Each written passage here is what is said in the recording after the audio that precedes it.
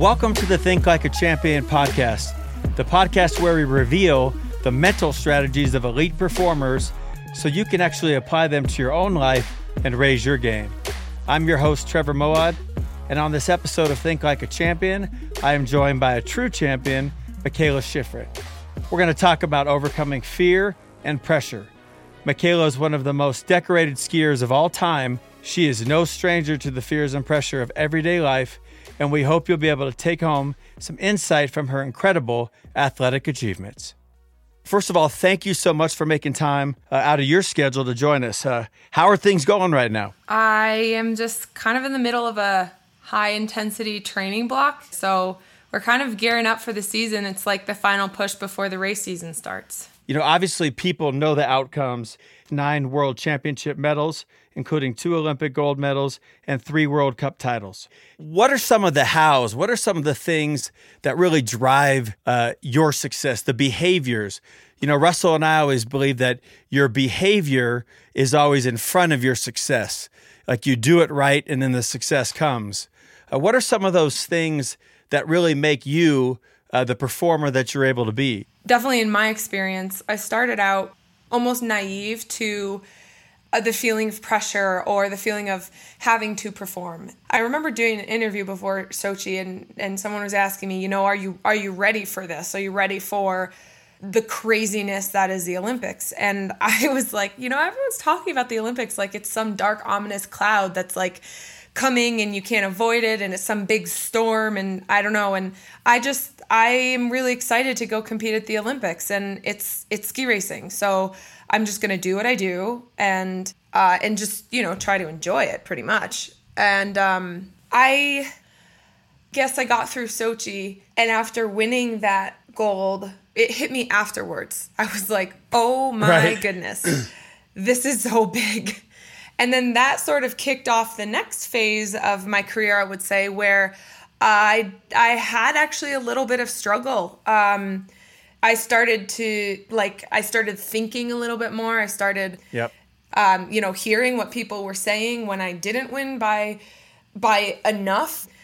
And then it was kind of through those next seasons, 2015, 16, 17 even, where I started having some struggles with anxiety, performance anxiety, just really struggling with a lot of doubt and not really understanding where that came from, because all my life, all my career, I had just been able to focus on the skiing and just the task at hand. And that was kind of phase 2 of my career of like, in a sense, overthinking things, but also realizing that you don't have control over what you think or what thoughts come in your mind or what worries are there. It's just, that's what happens. Like, that's what being human is. And you can't really control what you think, but you can control how you respond to those thoughts. And that was kind of the biggest learning process through those few years, was how do I respond to these thoughts and worries and fears and general pressure that seems to be increasing that I'm feeling, not only based off of my own expectations, but also from feeling the expectations from outside that I had not, for whatever reason, I had just not paid attention to before. All of a sudden I was paying attention to those. So you kind of had this becoming good phase, and then you hit this next part, which is sustaining excellence, right? Where, you know, you win where nobody expects you to win, and then all of a sudden, now you got to do it over and over again. And, you know, I think that's where, when we can get our mind to, this is why I win, then we're less sort of analyzing like, oh my God, I've got to win now because of these sponsors and all these things. So it's kind of like the whole idea of how you do it versus the results you get. Oh, yeah. Okay, so this is super interesting because for me, it's like the difference between winning the race versus racing the race. I would prefer to focus on racing it, and that includes putting out my best skiing, all the technical pieces that go in line when I ski my very best. And what are some of those? Do you mind just to help understand technically what makes you the skier you are? Yeah, it's a sport with a lot of different variables, different snow conditions every single time you go out to ski. it's not the same surface. Sometimes it's icy, sometimes it's a little softer, sometimes it's more bumpy. The temperature changes, all these things change. So like managing those variables, for me, what has, I think, helped make me so successful is that I have a lot of discipline in my body position, which kind of allows me to handle those different variables and different conditions, and keep everything as consistent as it can be. It's things like not letting my arms, flail all about if I get out of balance, just kind of keeping everything fairly centered and balanced. A lot of people think it actually looks like I'm not skiing as fast because I don't have as much movement going on as a lot of the other athletes, but then it ends up being as fast or faster. And it's just sometimes those extra movements basically slow you down, or they just complicate the turn. Yeah. And I remember when we talked to the Olympian Michael Johnson, he said he had a note card and it just had 4 things: head down, pump my arms, explode, I'm a bullet. And if I do those things, I'll succeed. And, when you think about fear and pressure, how do you overcome that fear and pressure that's naturally associated with skiing, particularly at the velocity that you compete at? In my opinion, you can't get rid of pressure. You can't make it go away. So you actually can't really overcome it. You can just perform even though you feel it. So it's like changing, if you have a camera lens and you're focusing on something, up close to you, and then all of a sudden you go long distance and you change the focus and everything up close blurs out, and then you've got something in the distance in focus. It's kind of like doing that with your mind. So these feelings of pressure or worry or doubt or just whatever hectic thoughts come into your mind, and you kind of have to accept that those are going to keep coming into your mind even at the worst, least ideal times. But you can sort of take your attention and put it back on the thing that you want to do. And you can't control the competitors or whatever, but so you can't guarantee a win, but you can always say, if I do the best that I can do with my skiing, the result is going to be the best it can possibly be. And I can be proud of that. In the starting gate, as you're getting ready to go up, what is actually going through your mind, Mikaela? Oh gosh. It's a really nerve-wracking kind of essentially 2 minutes that you're standing in the start gate after, the person in front of you is racing and they've already gone. And sometimes it's this feeling of going into battle, or it almost feels like a death sentence sometimes. But okay, it's just because I care. I'm excited. I feel the kind of nervous excitement and anticipation, and that's all okay. And it's almost just trying to pass the time before essentially they say, ready, go. And once you're racing, Then all of a sudden, your instincts take over, your training takes over, and and it either goes well or it doesn't. But then that awful feeling of pressure isn't weighing you down as much, which is the wonderful thing, is that once you're actually doing the thing you're doing, the pressure, you don't feel that anymore. Well, Billie Jean King would always say pressure is a privilege, but that doesn't mean it's easy. Now let's say you've had the success. How do you deal with the outcomes that come with the success, the endorsements, the opportunities, that pressure? You've simplified your mind, you've executed your race. How do you manage that pressure? Yeah, once you get to the top level, is the better you perform, the less time you have, the more obligations you have outside of, actually performing. So the less time you have to do the work you have to do to keep performing. So you have to be that much better about time management and kind of being realistic about what you're capable of doing on and off the field, essentially. Then it's also how do these things fulfill me as a person in life? And what advice do you have for people that are struggling with pressure right now? I feel a little bit of relief is knowing that the pressure is coming from yourself. And I know that doesn't help when you're thinking, oh, great, so now I just feel crazy.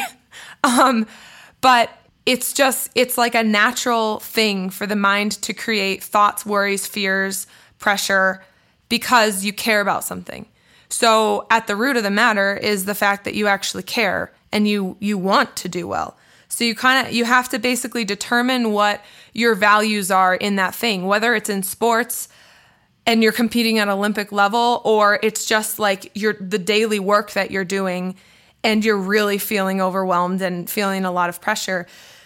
You're not going to be able to make that go away. But if you have a really strong idea of what your values are, what your standards are in how you perform, every time you feel the pressure, you feel the thoughts, the worries, your brain starts going wild, you kind of take a moment, redirect your attention on what those core values are, and then you have a direction to move forward. And it's just sometimes it's one step after the other. Mikaela, we've seen people like Naomi Osaka, Simone Biles, even Michael Phelps talk about just that challenge with mental health under the pressure. Can you share some insights with us on how you deal with that pressure? Oh my gosh. I mean, I know the feeling of having so much weight and knowing that really no matter what you do, unless it's gold, even if it's gold, so many people are going to have an opinion about it. And sometimes you just want to shut that off. But it is a little bit of the kind of the price you pay for performing so greatly at something. And, it's just, you can't stop people from having an opinion, but you also can't stop seeing that. And for every 100 positive comments, a single negative comment completely wipes it all away. That's the thing you focus on. So it just becomes this sort of downward spiral of feeling like you're letting the whole entire world down and you're disappointing everybody. But you kind of can take a step back as an athlete and say, I mean, if people are disappointed in something I've done, especially like people that I don't even know, that's actually not something that I can't control their emotions or feelings or disappointment. It's not my job to make them happy. That they made a choice to allow something so removed from their lives as my performance in this competition to actually disappoint them. Right. So that's a them thing, not a me thing. And, I was just thinking, the Navy SEALs call it adversity tolerance. Not that you make the adversity go away, but you deal with it and you keep moving forward. How do you manage that in your life? I mean, I think it's so true. You build up a tolerance by doing it and practicing. And you look at, take Navy SEALs, for instance, how much training and like regimented programming they go through that is beyond any of our wildest dreams, just to be able to get into the situation where they have a mission, and no matter what they feel, what the circumstances are, they have a mission and they're focused on that mission. That's it, and you have to build up a huge tolerance for that. Or if you think of that singular focus. Yeah, you have that a singular isolated focus. Yeah. Or like for the rock climbers, free climbing is a similar thing. I think you develop your brain. It's like a muscle, and you strengthen parts of your brain that allow you to tolerate that really, really uncomfortable feeling of pressure and having to perform. So do you develop most of your confidence on like your behavior and your habits, and then, more so than trying to convince yourself through words that you're gonna win this solemn event or this gold medal, or, 2-time Olympic gold medalist, 3-time World Cup champion, as Russ and I always say, nothing happens by accident. So that confidence is coming probably more from what you're doing, I would imagine, right? I would say I never have confidence in what I think the result is going to be or could be.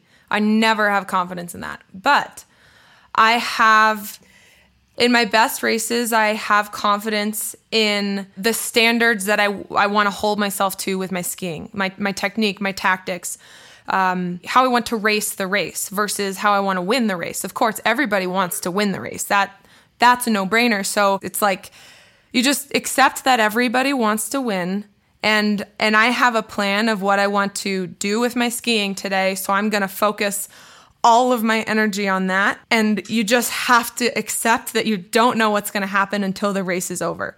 With me, the thing that I love about skiing, I love actually feeling like I'm improving my skiing and my turns and getting faster. And I like the feeling of actually skiing. When I'm skiing well, I like that feeling even more than I like the feeling of winning. And they just happen to go hand in hand most of the time. So it's sort of like the icing on the cake to be able to ski a run and feel so good when I'm skiing it, and then go like actually win the race and say, wow, that's amazing, because that felt really good. Sometimes you even win when you don't feel like you've actually accomplished what you wanted to with your skiing that day. And I've had races like that where I win and I'm almost disappointed in myself because I feel like I didn't race to my ability. And on the flip side, you have races where you come in second or third, but you feel like, oh, this is the best I could do today. And I actually, in a way, I exceeded my own potential for the day, or I matched my own potential for the day. So I actually can be proud of that, even though it wasn't a win. And I think that's where it's really one of the last things that I want to hit on, which you've talked about, is sleep.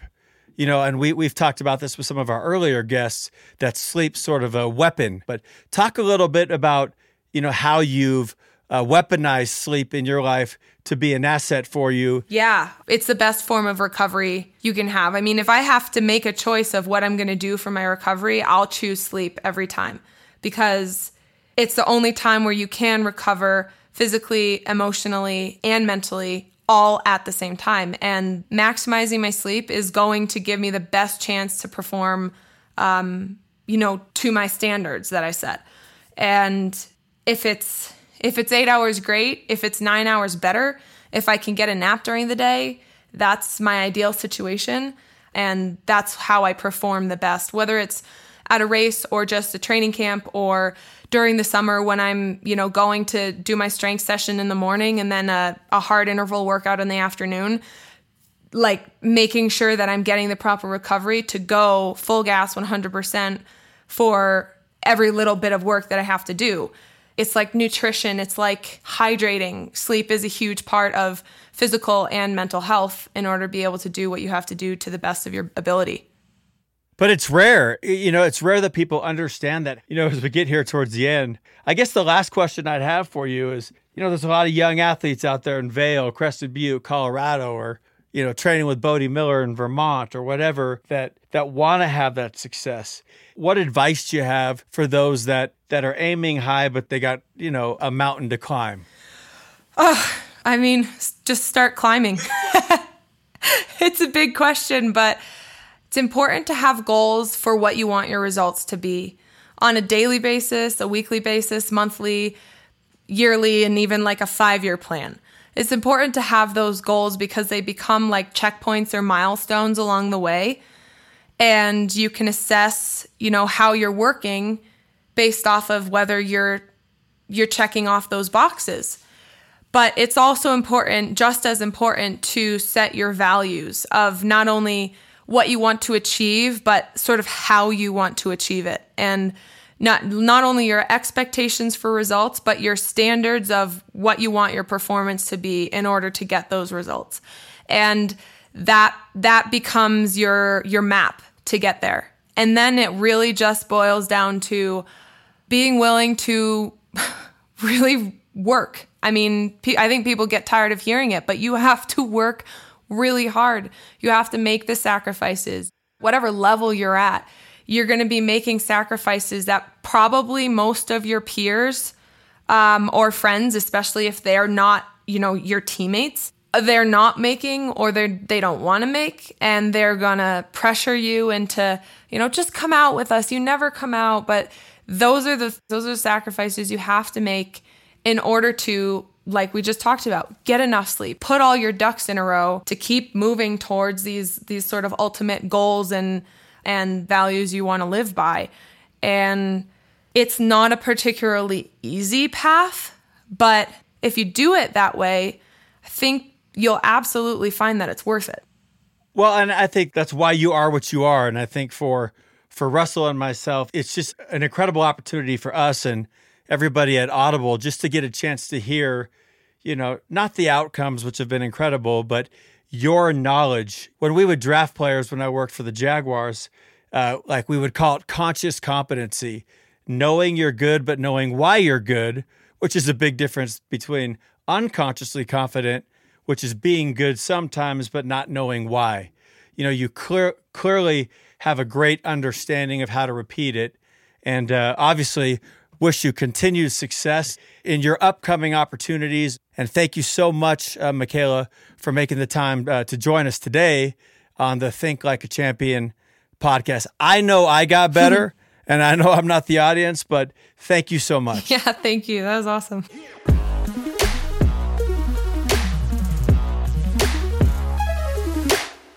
Awesome. Well, thank you so much, truly, as we all look to take that next step, understanding that we don't need to be sick to get better.